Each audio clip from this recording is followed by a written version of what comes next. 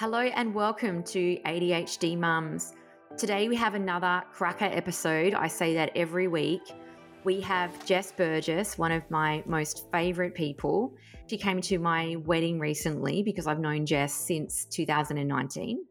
So I will give you a bit of the bio and then I'll give you my own personal bio on Jess later. But Jess Burgess is a psychologist, hypnotherapist, and EMDR therapist. With a diverse background with working from high performers to supporting veterans. She's also worked in juvenile justice, NDIS. She's focused on women's health and spirituality. And through this, Jess has cultivated a deep understanding of the human experience across all different areas. Jess is passionate about helping people embrace every facet of themselves. Her holistic approach is rooted in empowering individuals to foster healthy relationships with their minds. She uses evidence-based techniques with a keen focus on self-connection. She guides her clients towards lasting positive change.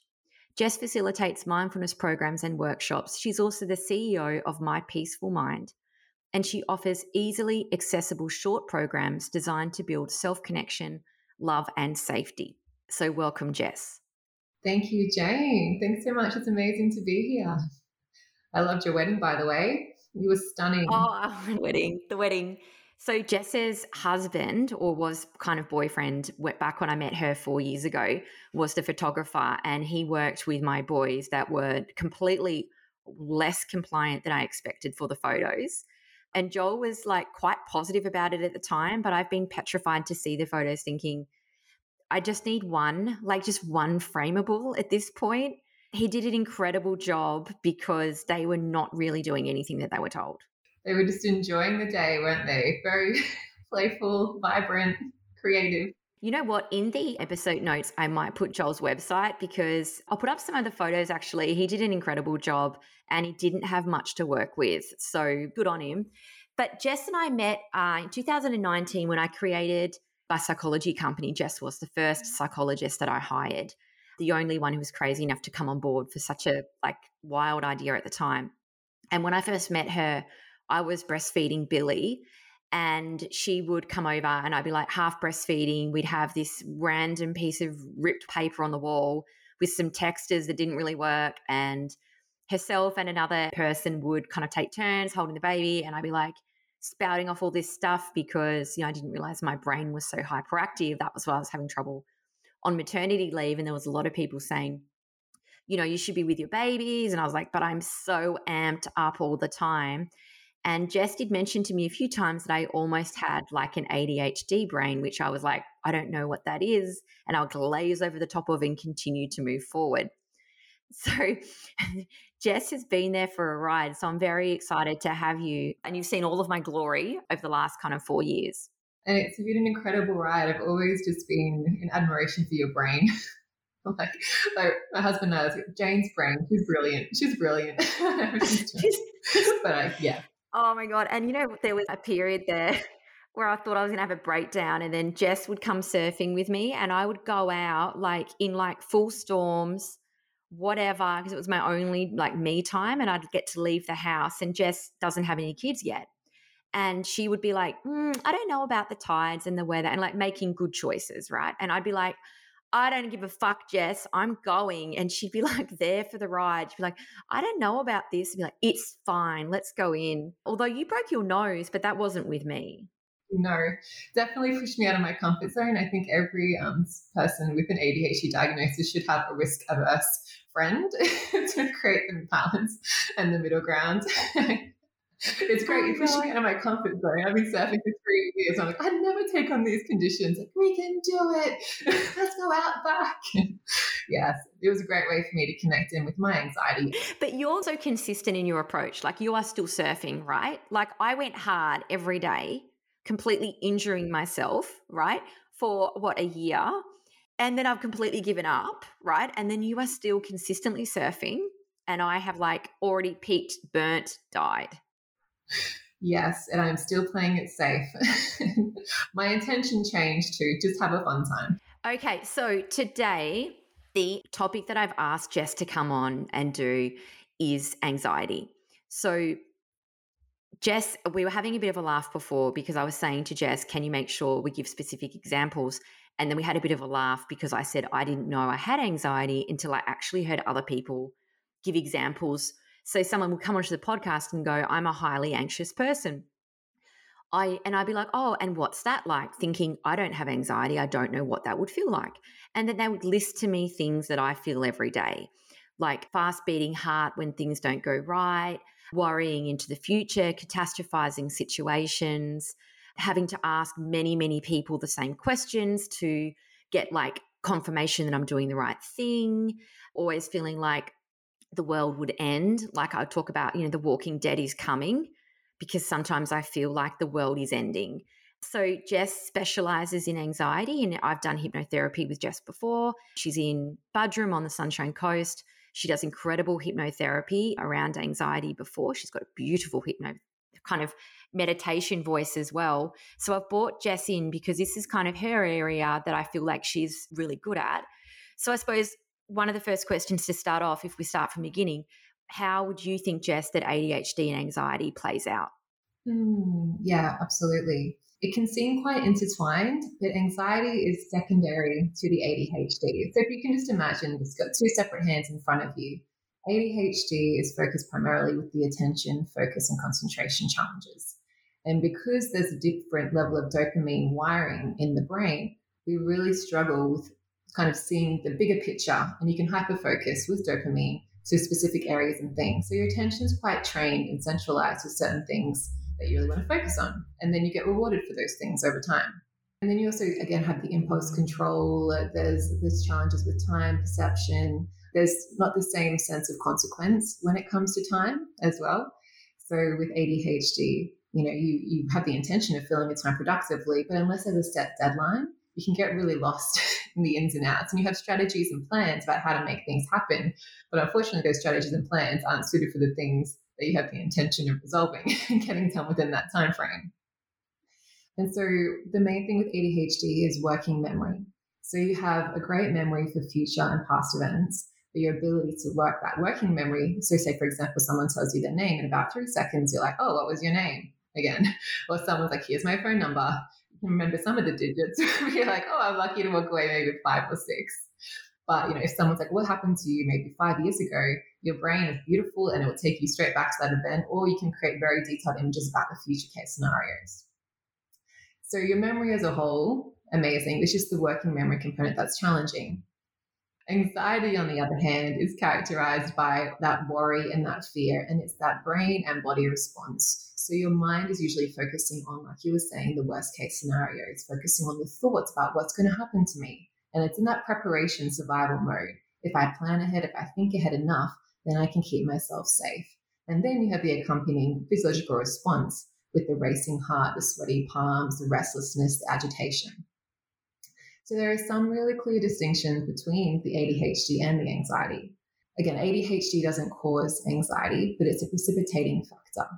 And what can happen is if throughout your life you struggle with your attention, focus, and also emotional regulation, there's often a connection with, I can't regulate my emotions because of the dopamine relationship that's going on for me and the neural pathway that's being activated. That then creates challenges, which then creates the anxiety for you. So the beliefs that can form can be, life is overwhelming for me and I can't predict what's going to happen. And that triggers the anxiety. Or you have those beliefs around, like, society has its expectations, and that starts from the schooling system. I need to be a certain way in order to be okay, to be enough, to succeed, etc. And if I don't, I'm failing, or I'm rejected, or I'm not good enough. And then you learn to activate that survival response as a way to get you through it, right? And that's how anxiety, then we start thinking, okay, how can I plan ahead? And we start thinking those negative thoughts as a way to keep ourselves safe. If I have a plan, but I don't know how to handle this, then I'm going to be okay. Then I might be able to better manage what's going on for me. But unfortunately, then that can make the ADHD worse. It then magnifies it because you're going to be tunneling and focusing in on those negative thoughts as a way to keep you safe. So your attention and focus is spread out. You're focusing on the wrong thing. And then that's in some ways how it can form from childhood and then be perpetuated. I'm always wowed by you, Jess. I'm like, wow, there is so much in that. Like, even just all that, expectations, like a lot of girls are undetected at school and they're just told to try harder, and then you've got all that anxiety driven, and then they possibly have it all together or they look like they do. So then the teacher doesn't see that actually there was a lot of going on before that. And you're the same as a mum, not having that working memory working, which is what you were talking about, not remembering, shopping or the blue day, the green day, all the things that you have to remember, and then having kids in the car. So, you forget to do petrol. That's all kind of fun and games when you don't have kids.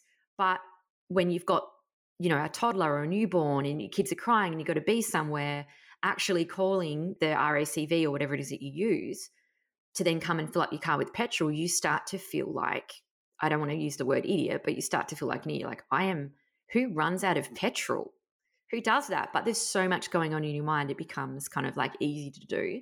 So that's really interesting. And then, of course, that would then play out with misdiagnosis. So what would happen then? And I know that you're not a psychiatrist, obviously, and, I don't want you to speculate about medication, but yet I'm going to. But so then if you have somebody who then goes to the GP and says, oh, I'm experiencing symptoms of anxiety, often then they can be misdiagnosed with anxiety, given anxiety medication. But then I would imagine that probably wouldn't work because you're not treating the ADHD. It could help with some of the physiological response in the body because that will show up similar but different. And it can help with some of the worries, but the attention, focus, the impulsivity, it can improve it, but it won't get rid of it. It won't eliminate it because that's actually the neural circuits that have been wired a certain way to respond to your environment over time. Okay. Then if we think, okay, I've got 3 children with ADHD, we're starting to see symptoms of anxiety now in my daughter who's nearly 8. Where does it begin, the anxiety? Because a lot of women, they will say their main issue that they have is anxiety. Yeah, well, we can be predisposed to anxiety, and there's the genetic component and then the environmental. So, and same with ADHD, right? If a family member or a sibling has a diagnosis of anxiety or ADHD, we're then predisposed to have that activated. And I always think of it with DNA as like a key and a lock. And sometimes environmental factors come in and it unlocks it. And then we start learning things from our environment that just make us more susceptible to it. And those environmental cues can be challenges at school, it can be external stresses, it can be trauma. It can even just be the way that, we communicate unconsciously, that our little ones start absorbing and mirroring back and reflecting back to us. Because most of the learning for kids happens between the ages of 0 to 7. And this isn't to put any guilt or shame or anything like that onto the parent at all. It's just there is an environmental factor as well that's triggered with the genetic underlying there too. I have talked a couple of times about the stress on an ADHD mum because they may be diagnosed when their kids are diagnosed, right? Like at 4, 5, 6, 7. And then they've also often got more than one child. And then they're kind of hit with that pressure of early intervention and the environment and how, that's so important. And it's such a snowball effect onto the mum who's often just, trying to do their best. And then there's a lot that goes along with that. Then, of course, you add in all the therapies that you should be doing at that point for early intervention. Then it's like, no offense to psychologists, but, sometimes they'll say, you need to go and process this. But, for an ADHD mum, you're like, when am I going to process that? I can't even have a shower, like I'm constantly interrupted and there's not a lot of time and space. And then, of course, you've got ADHD children potentially as well who also can't stop talking. So there can be a lack of time, or it can happen all at once for the ADHD mum, I think. Yeah, absolutely. And it can feel like quite a storm to navigate. And it's a storm that can, maybe seem like there's no calm water, or calm comes with about 3 seconds intervals during the day, and then you're back into the next storm. But there is an eye of the storm. And we'll talk about later about different ways to start connecting into calm, even in the midst of chaos, right? Because it does need to be made a focus. And I know it feels like it's impossible, but accepting with what we can change and what we can't change. So even in the chaos, asking yourself the question, okay, what else is possible? Is there a family member that I can outsource to? What do I have to actually do to even carve out 5 minutes for myself and make that a priority? Because if you're an empty and if you're to that point of burnout, it's going to be really hard for you to fill your own bucket.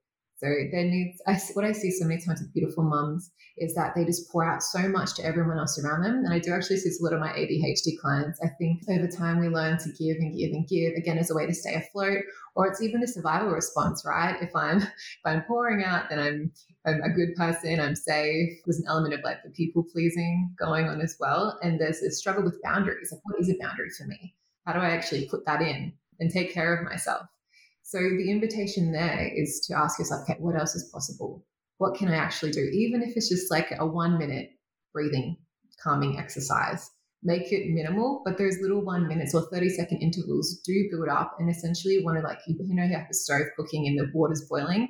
You want to turn that pressure cooker down. It might be simmering, but it's not overflowing. And some days it might feel like it's close, but putting miniature micro things in place can make a big difference as well.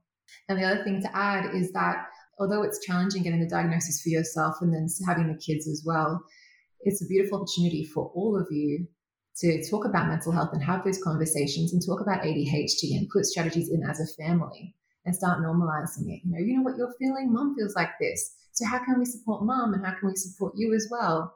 And of course, age dependent. Sometimes they'll get it, sometimes they won't, but planting those seeds makes a huge difference over time. If you keep having the conversations about it, they're little sponges and they'll be watching you, and just opening the doorway for them can start normalizing emotions and high energy. And what you can do, if you're like, mom has so much energy right now, she can't sit still, let's go for a run together. Starting to have those conversations and do the actions, that's what they're going to start seeing, and that's going to help them regulate themselves as well. Yeah, Jess, whenever I talk to you, I'm like, oh, Jess. I mean, we've been working on boundaries, you and I, for like 4 years. I think you made a great point because it feels impossible initially. It feels completely impossible. When someone says to you, sit down and take a breath, it feels impossible.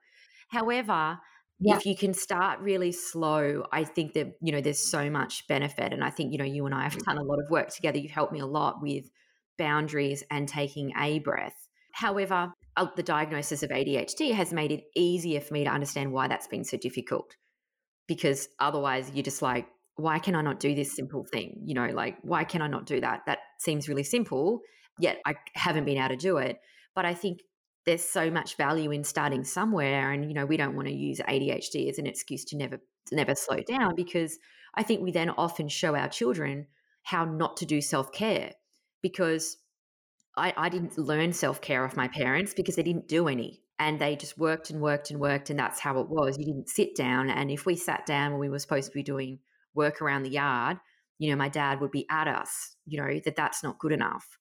So I often think about, even if we don't want to self-care, I try, it's difficult, to do something, especially around my daughter, because I don't want her to see that I don't ever do self-care. So I try and make it about her, which makes it easy to implement, rather than I need this. I'm not quite there yet, but I can kind of self-care around my kids because I feel like I'm doing it to show an example.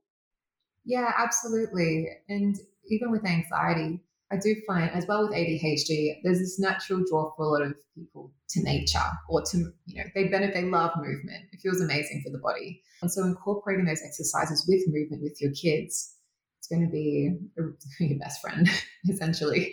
And then again, having those conversations, when you're running around, we do this and then we might have some downtime. But what this does, it can help you ground. Okay, a lot of the issues are with hyper-focusing on certain environment. And so one of the skills we want to build is expanding that focus to our external environment. And, there's that grounding principle of using your 5 senses to bring yourself into the present moment. What can I see, feel, taste, touch, etc.? And it's almost like you're taking a step back and seeing through your eyes. And it's like asking yourself the question, what am I missing in this moment? What am I not seeing here? And really, what are the colors that I'm missing? What are the textures, flavors, etc.? And so getting your kids to start to see the bigger picture with you, you start to learn how to expand your focus out and shift your attention. And that's a mindfulness skill that can then be applied to other areas of your life. But that's one that you can play and have fun with them all the time. Because they'll probably, if they've got the ADHD diagnosis, they'll be focusing on if it's sport, the ball, or whatever activity they're doing. So using questions to build their awareness and looking outside of that. Okay, what else are we having in this moment that we might have missed before? So I remember the first time I did a mindfulness exercise, and I would just realize, I'm like, I have missed so much of life. My head has been somewhere else for so long. But here I am, I'm seeing the way the light, like I did a shower, the light's reflecting in the shower. I can see the way, when I was eating food, all the different flavors and tastes and this whole experience, and life opened up to me in such a new way. And then that's a skill that I feel really supported me with memory, focus, and concentration and the impulse control. You start to build the neural pathway with that mind body connection. But the main thing is you're training your brain out from that central focus to see the bigger picture, which is essentially the present moment. Oh, I love it. This is totally slightly off subject, but I can so see how you've connected with Joel, your husband, because he's such a nature lover in the moment. Like I can so see how you guys ended up dating with that. And I've been talking about Joel on the Sunshine Coast. If anyone's interested, he's a great surf teacher. And I was talking to him about teaching my kids to surf because I think he's such a great mentor for boys. He's got so much joy and he legitimately loves nature. I actually tried to hire him to look after my boys once. He's a little bit overwhelmed, I think. I was like, you could have this. Like, I don't have any child experience. I was like, you'll be fine. You're basically a big kid. I think you've both taught me a lot about nature as therapy and getting out and, feeling the beach. And you live in this beautiful place in Budrum, with the trees. And I think there's so much value in being out amongst nature. And obviously the dopamine hit of the mobile phone is a real problem for everybody, including and mainly ADHD people. So turning that off can be a real problem. I'm going to ask you an ad hoc question. This is just a burning one in my brain, Jess. A lot of us ADHD mamas have issues with the working memory, which we've discussed. I have my phone with me a lot, and my husband will always ask, what are you doing on your phone? Now, I don't scroll a lot, I don't think. I think I scroll probably, everyone thinks they scroll not much, they probably do. But I don't believe I do. I'm quite purposeful in some ways in that I'd have to write down things. So I have things in my mind, like, for example, Blue Day. Oh, I don't have any AirPods. Oh, I've got to get petrol. Oh, there's so many thoughts in my brain all the time and I can't remember them. So I have my phone with me and I have a to-do list and a notes section that I have to brain dump. But then I'm also having my phone and I'm opening up the outlet to the phone. And then I'm just checking my email, checking things. And I do take my phone even to the beach because I often have lots of thoughts in there and I know I can't remember them. So then I go over and over and over them. What would be some ways to be in nature, but then also you've got all these thoughts that just are jumping in all the time? Yeah, so old school, I used to carry around a small little journal notepad with me just for those specific times, right? Because you still want to honor the fact that your mind, your brilliant mind, is trying to get your attention for a reason. And often you get some of the greatest revelations in nature because you quieten down. And it can be an intentional time of introspection and reflection. So giving yourself permission to write. But the thing with phones and our attentional window is that it really narrows down. If you think about even when you hold a phone, you're really hyper focusing on that little device in front of you. And it's also giving your mind a lot of attention, and the brain loves that visual motion and experience, but it can actually induce ADHD or exacerbate it even more, especially in our youngins. Beautiful Andrew Huberman does a podcast on ADHD on YouTube. And he was saying that less than 60 minutes a day for kids is ideal and 2 hours for us as adults on the phone, or it can lead to attentional deficits. And we're seeing more and more of that ADHD attentional deficit now, whether it's through diagnosis, but we've also had an introduction to phones, 2010, 2011, where it's really evolved exponentially. And so much of our time now is spent on it, and it's actually just making things worse for us. So having that combination of always thinking, how can I expand my attention? Widen my attention, widen my view. So I can still write things down, but then how can I bring myself back to taking more of my external environment? And you can do that using those 5 senses that you have, having an anchor point. So you can be in nature, grounding yourself, noticing the water, noticing the trees, how many details in the leaves can I see, giving your mind those tensions and focus practice, because it's intentional practice, right? It's not going to come easy straight away. It's a muscle that we build.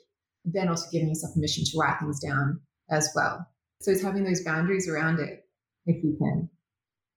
Yeah, and I think those kids messenger apps, and I know, Jess, you don't have kids yet, that they can be a real problem. One thing that I've done, I just wanted to quickly put it out there because I thought it was mind blown, was my kids have an iPad, but I don't let them on the iPad very often.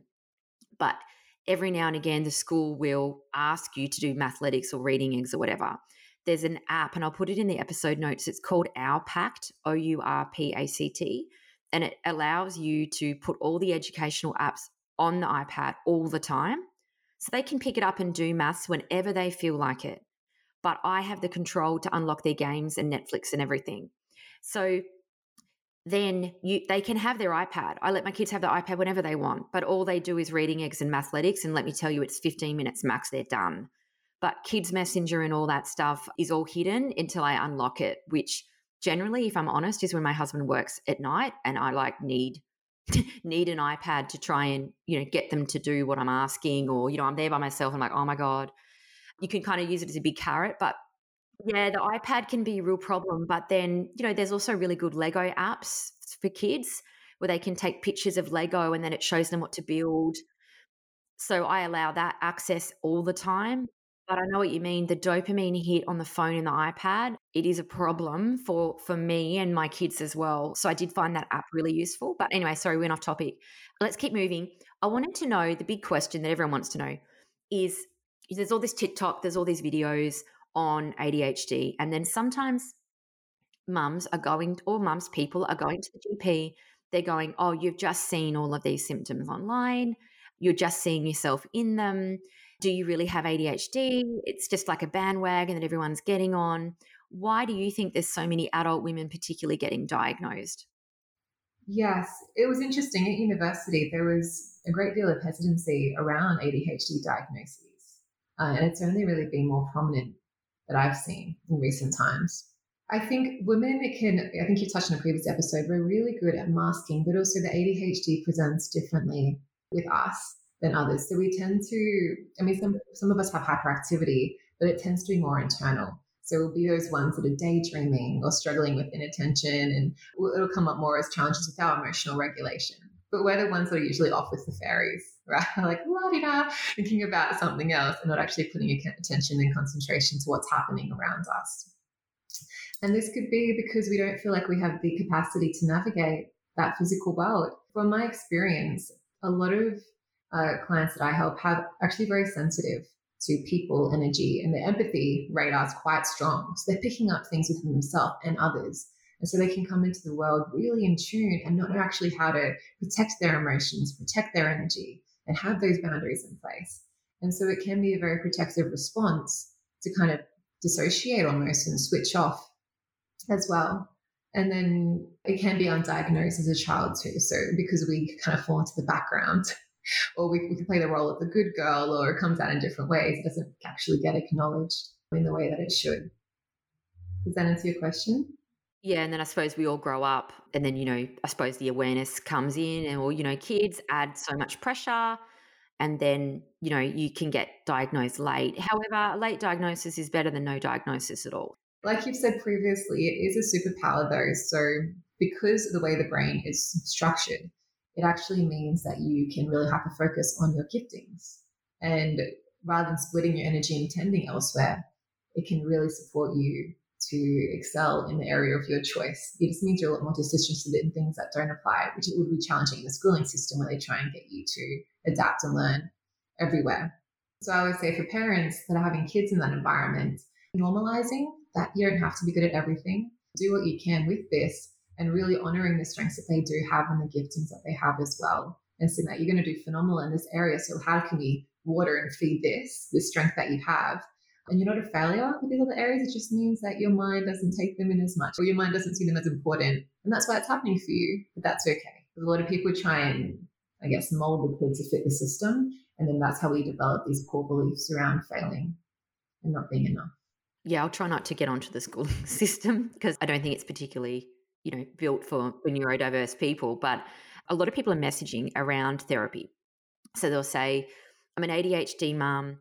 I'm feeling a lot of anxiety or depression. I feel like I'm failing. I'm whatever. I don't know where to go. What would be some good therapy types that would be something that we could look for? So it is good to get a diagnosis or an assessment at least, so you know what's going on for you. And then you can determine if it is anxiety or ADHD. So clinicians that work with people on the NDIS are usually quite versed in that space, and they can really help. They'll be able to see some of the symptoms and take you through that process quite quickly. So going to the GP and getting that mental health care plan can get that process going for you. The main thing is with therapists, I want to encourage you. So I've had a lot of people that have gone to one, oh, they're not for me, or they didn't understand me, or you don't feel heard. They're like apples, oranges, and pears. Sometimes you do have to have a couple of experiments before finding the right one and the right fit for you.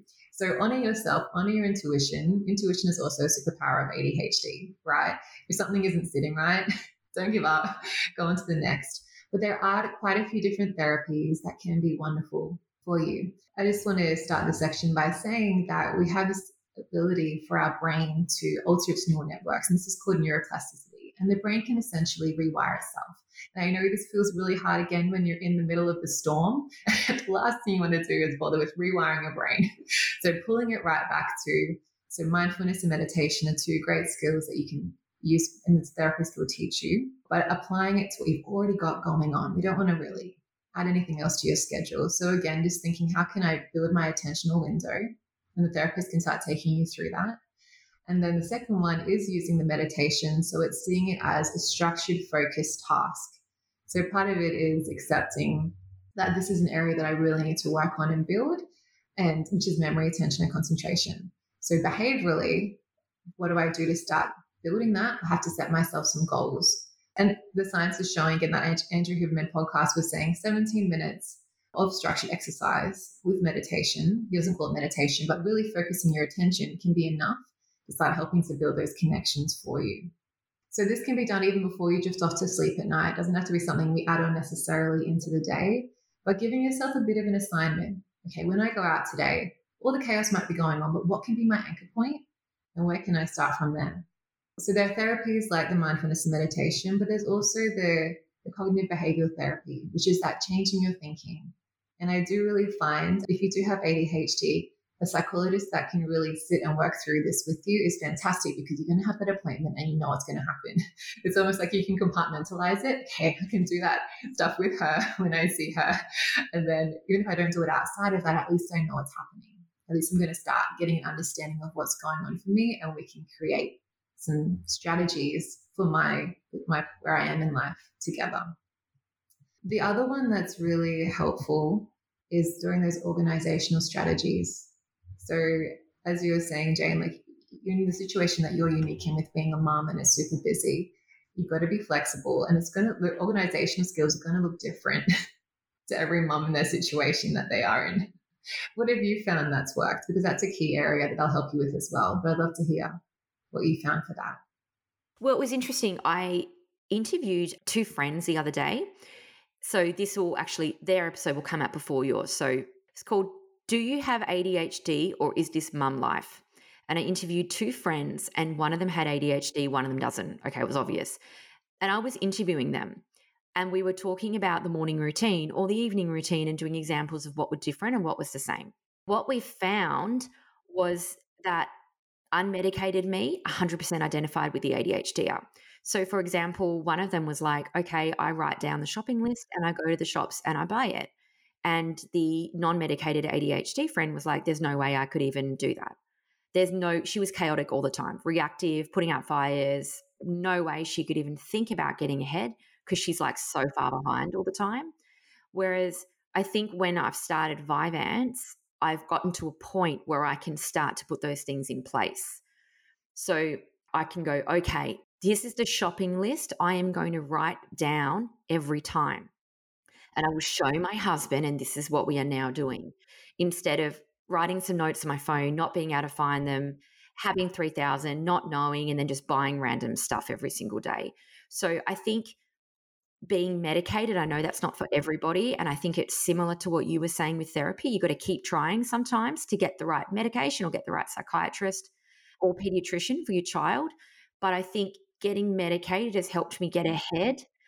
And if I may not be on medication forever, but I think for this season of my life where I am with the kids, it has helped me get on top of things. So for example, a big breakthrough, which sounds super simple for a neurotypical person, I think, is the Seesaw app comes in. I open it. I then walk to the visual calendar and I write it down. And then I will actually write down a note in my phone, buy blue t-shirt. Instead of it not knowing that the seesaw is even, because I'm in such a rush, I don't even notice that the seesaw's there. or I don't know the login, I don't know the password. I'm so far behind. So having systems was always felt too difficult. I couldn't even know where to begin. I would need to have someone come into my home and say, "This is your visual calendar. This is what you will do every day." And they'd have to come in, get me doing one thing, and then the next week show me another thing. The next week show me another thing. It felt overwhelming. So I think probably medicating for me, I don't think I would have been able to do that otherwise, unless I literally had a mum type figure come in to my home and hold my hand whilst I did it. So I use GCal and the G to-do list. My bestie recently said to me for my birthday, I should ask my hubby for an Apple Watch. I said to her, I don't want to have my phone on my watch. That does not seem like a good idea. She reckons it is because you have your phone with you and you can talk to it like, hey, Siri, sorry if I've just taken everyone's Siri's off, write down tomatoes on the shopping list. And then you don't actually open up your phone every time or set reminder for. So I think probably medication and then setting up better systems has been the best thing for me so far. And then again, as well, medication has allowed me to see the chaos. So not booking holidays that don't make any sense or for 10 days at really intense places or moving house constantly, which is what I love to do. So I think probably not creating the chaos is probably one, and then setting up systems would be the other. But yeah, I think everyone's looking for the organizational app that will change their life, but I'm not sure if I found it yet. Sounds like you're on your way, though. Sounds like you've definitely adapted and learned quite a few different. Yeah, and it's a process, right? That comes to that expectation versus reality, and we're continually evolving, growing. Wherever you are, it's okay, and you just keep doing the best that you can with what you have, but you will keep moving forward, and more will come of it. And touching a bit on anxiety as well, because I know a lot of the anxiety is tied then to the organizational side of things and feeling really overwhelmed. But there are things that a therapist can do as well to support you with managing your anxiety. So with a lot of the anxiety, it is where you're focusing your attention in your mind and the thoughts that you're really, allowing to build and snowball. And it can feel overwhelming and it can feel out of control. But when it comes to anxiety, a really beautiful metaphor is that if you're living in a house, sometimes you have an alarm system, right? And with the alarm system, what is it there for? It's to let you know if there's a threat to your environment, to stop a burglar breaking in. And so sometimes with an alarm system, there are false alarms where the alarm will just go off for no reason. Ding, ding, ding. That's a trigger in itself for a lot of people, but it will just go off. And straight away, you're ready for action, but there's no real threat. Now, with an alarm system, how do we turn it off? We have a pin. So the pin for a lot of us is the breathing or the breath work, or it could be the journaling, or it could be scheduling in some time out. It can be those incremental things. But for you, it's figuring out, okay, what are my actual anxiety triggers? What are the fears that are driving this response for me? What are the beliefs? And that's where the therapist comes in that is creating this, is the belief that I can't cope and it is too much for me. I always think of, a roller coaster example. You can have two people on a roller coaster and one person's excited and the other person's terrified. The only difference is the meaning they've attributed to that experience. And so when it comes to ADHD, a lot of it can be also stemming from trauma. The underlying beliefs can be that I can't cope with what's going on for me. It is too overwhelming. And if you're having that as a CD track playing in the back of your mind on repeat, you're going to start releasing those hormones and releasing those chemicals, which is going to actually become a self-fulfilling prophecy. And you're going to start feeling overwhelmed. And then that's going to exacerbate the ADHD as well. So when you start to know your cycles, when you start to know, okay, what are the beliefs? What's the CD player playing secretly in the background, in the unconscious? And you start talking about the therapist, you can then expose them, come up with some more helpful beliefs, and then have a way to navigate forward in a way that's going to help put in a healthy pin that's right for your situation and your circumstance. Yeah, I think that's great. Every time you talk, I'm like, go off into my own mind because I'm like a bit wowed. So one thing I wanted to ask you was, how do you get out of the cycle? Because you've said this to me before. I remember talking to you a few years ago in regards to something specific, which we won't mention. And I said to you about it, and then you were saying to me the roller coaster can be addictive. I mean, you've said some really incredible things to me that I actually look back on years later. I'm like, I wish I had have thought about that more deeply, but I think sometimes you're not ready for what you don't want to hear. I remember you talked to me about the roller coaster and you were saying it's hard to get off and there's that cycle of anxiety. So And I have been noticing that even with medication, I almost don't have any other positive strategies. So I go back to the negative ones. And even though I'm more relaxed, right, and I'm more calm in my body, I'm thinking I actually could be living differently, but I don't know how to do that quite yet. Yeah, absolutely, right? You're in a reintegration phase. Once the medication switches, your brain's only really got a plan A or a path A. There hasn't been a path B that's actually been identified. And until there's a path B, it will always default to the path A because it's safe, it's familiar, and what it knows. And the unfamiliar is connected with pain, and change is connected with I'm in threat, I'm in danger. And so you make a really wonderful point that, you've seen the world one way and all of a sudden you've had the medication of, okay, well, what does this mean for me now in this situation? So with 90% of how we live our life, 95% unconscious, by having these conversations and actually sitting with those key moments, and if you can write them down or just pause to check in, okay, what am I thinking in this moment? What's actually being created? And then we want to future plan by, okay, what is actually a plan B or a plan C that I could do? Now, the brilliant thing with ADHD is, and a lot of them are very visual, so you can think of the future and straight away, the mind's like, here is a mind movie of what's going to happen, especially with anxiety. The mind can be very vivid. So, learning to visualize the plan B is a game changer because the mind can't tell the difference between what's real or imagined. So, even if you just spend 5 minutes, end of the day, reflecting on that one, just choose that one thing that you're noticing that isn't serving you, and you were to write out, this is what I'm doing. This is a cycle in itself. Some people like to I mind map mine. I'll draw like I can send this out, but I draw the issue in the center and I circle it. And then I'll write out all my thoughts. And there's like usually 50 attached to that one, right? The network that exists. And then I'll write down the new thought that I want to create in a mind map. And then I'll create all these new connections and I'll identify what's one thing that I can practice this week that's going to support me there. But I'll also pair it with a really good feeling, so excitement for change, and an image, because my mind is very visual. And so by then closing your eyes and picturing yourself in that situation you're going to face the next day with the pre-identified outcome, you're then priming your mind to create that. So I know for a busy mom, I'm like, oh, it's so much. I don't even have the time. But if you can, 5 minutes before you drift off at night, that right before you go to bed, you're in that theta state, so you're extra suggestible, just sitting there writing out that one thing. This is what I want to work on. Didn't help me. This is my new thought and my new belief. The opposite. Visualizing it as you drift off to sleep, the best time to do it because your brain is extra spongy.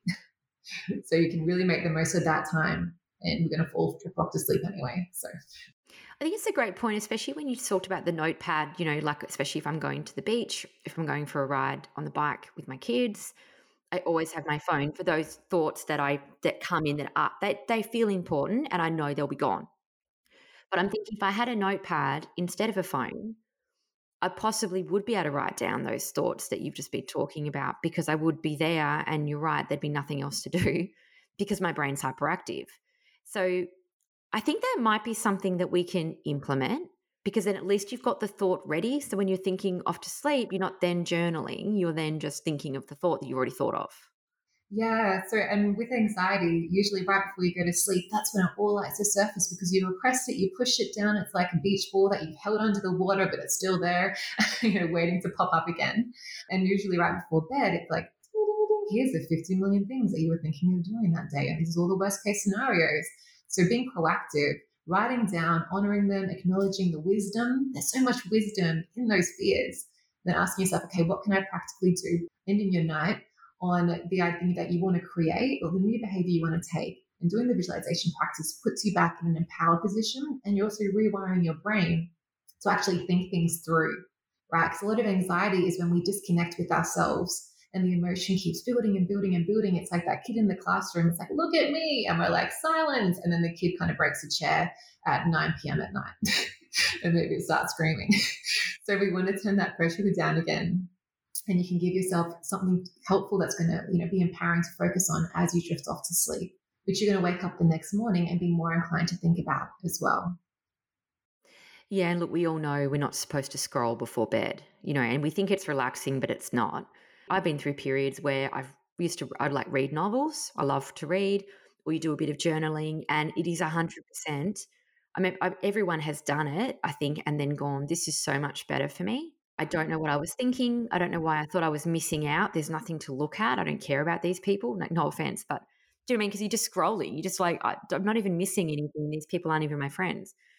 So I might have to set myself a challenge, and I might put it on Insta, mindfulness challenge, and see if we can all do some positive imagery before sleep instead of being on our phones. Beautiful. If you go on my website, I will be releasing like a 10-minute method that will pretty much focus on self connection and this practice, because I think disconnection of self is one of the biggest issues of our time. We're constantly afraid of our mind and our body. And the goal is to really make you feel safe enough to start building that connection again and know that you can actually meet your mind and have compassion for it and not judge yourself for it. And it's safe to do so. So that will also be coming up as well, to be aligned. The other thing I want to add is with a lot of anxiety and ADHD, there can be that trauma. So doing, EMDR therapy can actually help with some of the symptoms of ADHD when there is a trauma root going on. And a lot of it is trauma based. So that's also worth looking into. Beautiful. Well, we can put those in the episode notes. We'll put your website if anyone wants to, connect with you or have a look at any of those things. Is there anything that we've missed on anxiety? I know we could talk, we could be here for 8 hours on anxiety. We can always get you back. Is there anything that I've not asked or that, you want to share before we get going? Just the last few things would be the role of diet and exercise in symptom management. So again, if you're a busy mom, movement's going to be your best friend, and that can be easily paired with your mindfulness or meditative practice as well. So whether you're doing yoga, aerobic exercise, going for a walk, your kids generally love the exercise, and it's an invitation for you as well. The sedentary lifestyle does not help. And diet as well, there's a lot of research to show that sugar and caffeine, caffeine's a tricky one because it can help with the dopamine regulation, but sugar and allergies as well can actually exacerbate your ADHD symptoms. So it's worth considering the food that you're eating and that role with your symptom management as well. Yeah, it's a great point. I think we've all seen the difference between kids that eat chicken nuggets. My kids have done that. They ate chicken nuggets for like 2 years. And then, we sorted them out. My husband took charge of the diet. As I said, he's really good with food, and it really has made a big difference to behavior and mood. So then, if you reflect on that yourself about what you're putting into your own body and how that would be affecting you. Often I don't notice, but I notice in my kids. So, it's definitely a huge factor. I think that's a great point. Yeah. Yeah, absolutely. Beautiful. I think that's all from me. Well, we will finish up. Thank you so much, Jess, for your time. You have been so great. And anxiety, I think, is such a specialty of yours. It's been so great to have you. Thank you for your time. No worries. Thanks for having me, Jane.